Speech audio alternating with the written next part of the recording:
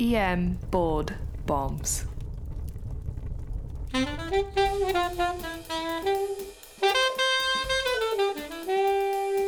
Now, here's doctors Iltafat Hussain and Blake Briggs. Welcome back to another EM Board Bombs podcast where we like to make board studying a little bit more enjoyable. I am Iltafat Hussain, joined by Dr. Blake Briggs. For each 10 to 15 minute episode, we throw out high yield board knowledge. We like to say come for the stems, but stay for the content. Sign up on our website, emboardbombs.com. You'll see a lot of handouts that we have there. You also have the ability to get onto our newsletter and sign up on our website there. Our Twitter handle is at emboardbombs. Feel free to send us tweets and also send us question preferences or any questions that you'd like us to start tackling or topics you'd like us to tackle. Hey, Dr. Briggs, are you ready to get this thing started? I just sipped some apple cider and about to have some eggnog, and yeah, I'm ready. Jumping into the holiday spirit. A 57-year-old male presents to the ER in December via EMS, and the patient's obtunded and he's unresponsive. You don't know any history, but EMS asks you to check his Instagram and Instagram in general because he had a trending hashtag, apparently.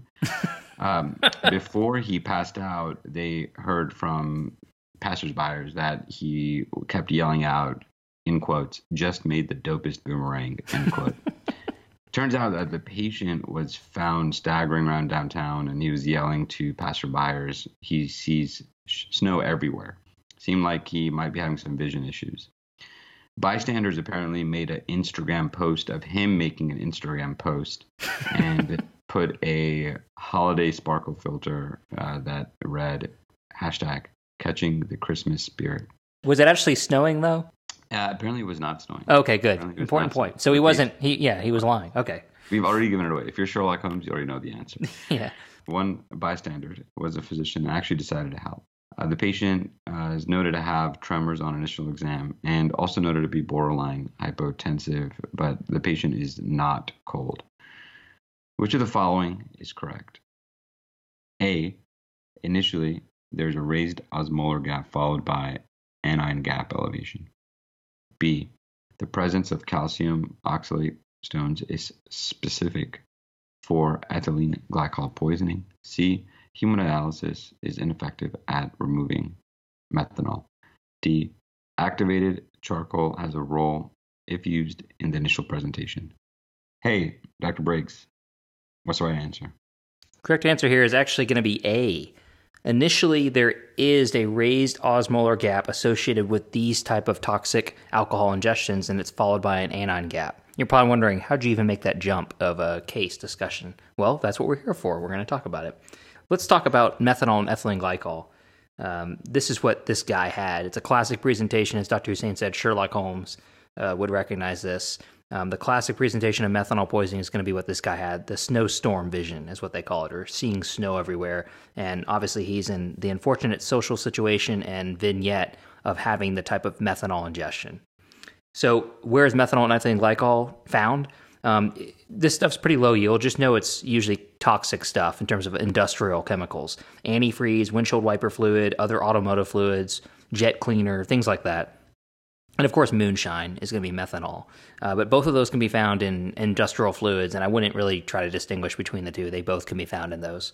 The parent alcohols are actually not toxic. So methanol and ethylene glycol themselves are actually pretty harmless. The problem is that their metabolites are extremely harmful. We'll talk about why that is in a minute.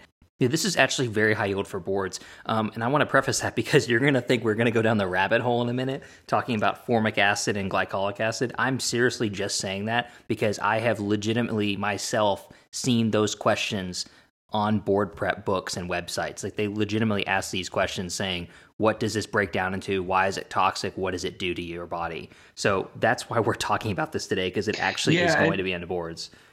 Yeah, and it's honestly... it's not pleasant to memorize. It really isn't. It really isn't. It tastes like antifreeze. It really does. It tastes like antifreeze. Maybe that'll help you remember it, but it certainly will give you the key things to look out for, key interventions as you do. But unfortunately, as Dr. Briggs is mentioning, there's some really just silly words you just have to remember here. And by silly words, I mean, let's take it back to chemistry and OChem. Oh, God. So methanol. Methanol will break down intermediate-wise and form formic acid. And methanol is going to lead to retinal injury and irreversible blindness. This is what we talked about earlier. This is the snowstorm vision. Ethylene glycol, this is actually a little bit easier because the part of ethylene glycol, so glycol, is going to be the breakdown product. And it's going to form glycolic acid and glyoxylic acid. Both of those will lead to rapid kidney failure and a metabolic acidosis. You're also going to get hypocalcemia with QT prolongation. Those are the two main things in ethylene glycol. So the early intoxication for these toxic alcohols, these are really tough to diagnose. These pictures are the same as ethanol poisoning. They're going to be sedated, they're going to be obtunded, they're going to be inebriated. However, they can quickly progress to late toxicity, meaning that their labs are going to just look funky within an hour or two. And so I want to take a pause here just to quickly go through one last thing of memorizing, and we're going to have a little theme here. It's called Nerd Time. So it's time for Nerd Time. Just picture Dr. Hussein and I sitting in a room right now with a fireplace lit. We're smoking pipes, and we're talking about medicine. Yes. Classic 1920s. Actually, I think that's only like 15 years ago where that stopped. So there's also a bust of Hippocrates, like on the other side of the room. It's like marble bust. Yes. So nerd time. Remember this thing we learned out in medical school when we had parent alcohol compounds, and then there was that enzyme called alcohol dehydrogenase? And remember that whole thing we learned about was zero order kinetics? Well, guess what? That's all you have to know. That's all you have to know. Did my side hey, that's all you have to know. Yes, it did. So parent alcohols are broken down by alcohol dehydrogenase. Again, we're only telling you this because it's on the boards. And then it's going to form these toxic compounds. And so you have to remember that alcohol dehydrogenase because that's going to come up later when we talk about the antidotes you can give these people. So let's talk about, workup of these patients. We'll start with the history. Dr. Sain, how useful do you think a history would be on these patients? So it depends on what you're talking about, Dr. Briggs.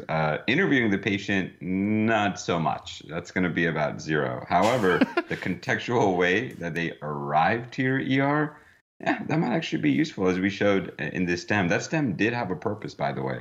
The contextual history can be very critical here. All right, awesome. That's very helpful. Yeah, so Dr. Hussein, of course, is implying EMS, like family and friends, anyone that's there.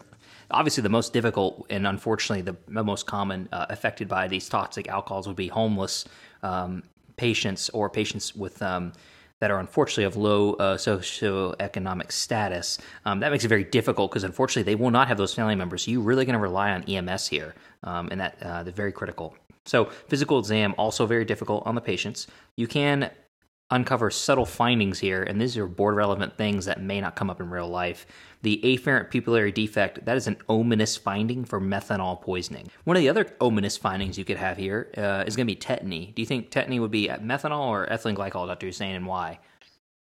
So it would be the ethylene glycol, and we talked about one of the key differences was the QT prolongation and also the hypocalcemia, correct? Perfect. I love it. So these patients, they present obtunded, they can present with coma, seizures, hypotension. They're all extremely concerning.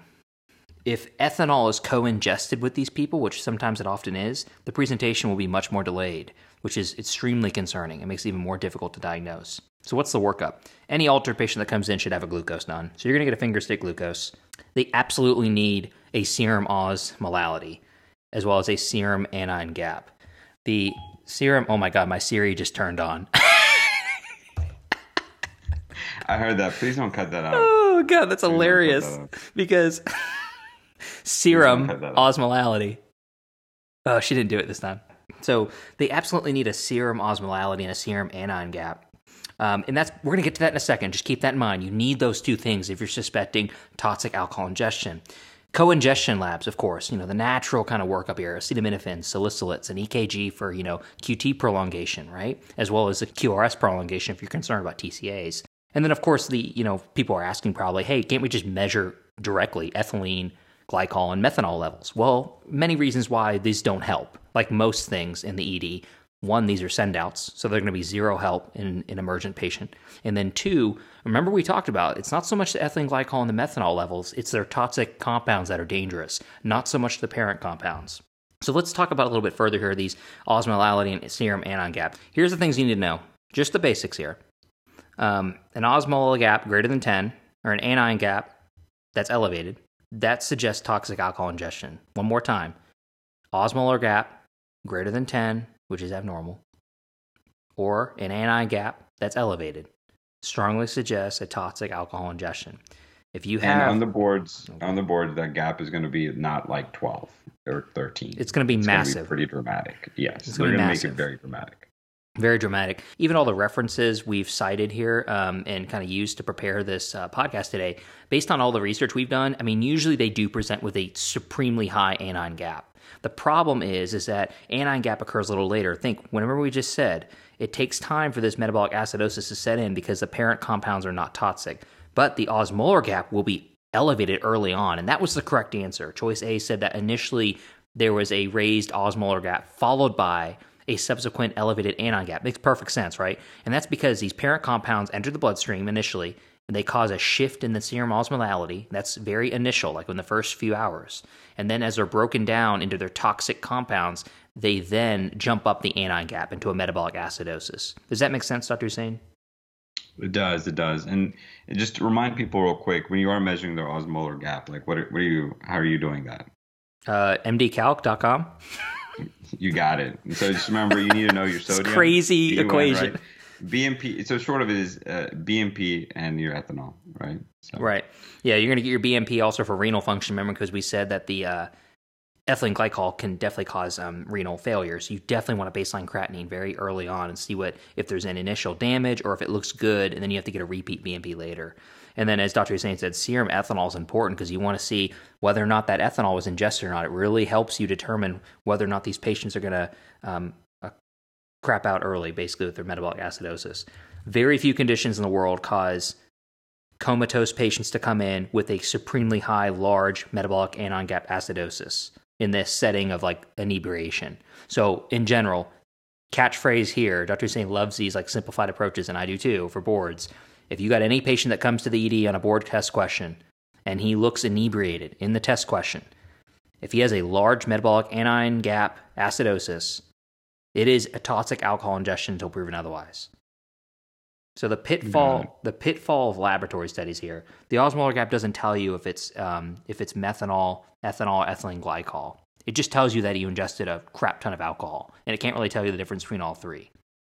The osmolar gap can only detect parent compounds, which is what we said, right? We said that was only used in the early presentation. So if you get a guy been, inebriated, it seems like by bystanders for several hours, and now you get him and you do an osmolar gap and it's normal, don't just dismiss toxic metabolic acidosis, right? You need to get that anion gap to double check. Remember that whole thing you learned about in med school about calcium oxalate stones in ethylene glycol? At least I do. I remember those. Those don't help at all. So don't even worry about that on boards. If they ever give you an answer choice suggesting you can diagnose ethylene glycol poisoning with calcium oxalate, they're purposely leading you astray. Just by seeing calcium oxalate stones does not at all suggest ethylene glycol. It's just associated with it.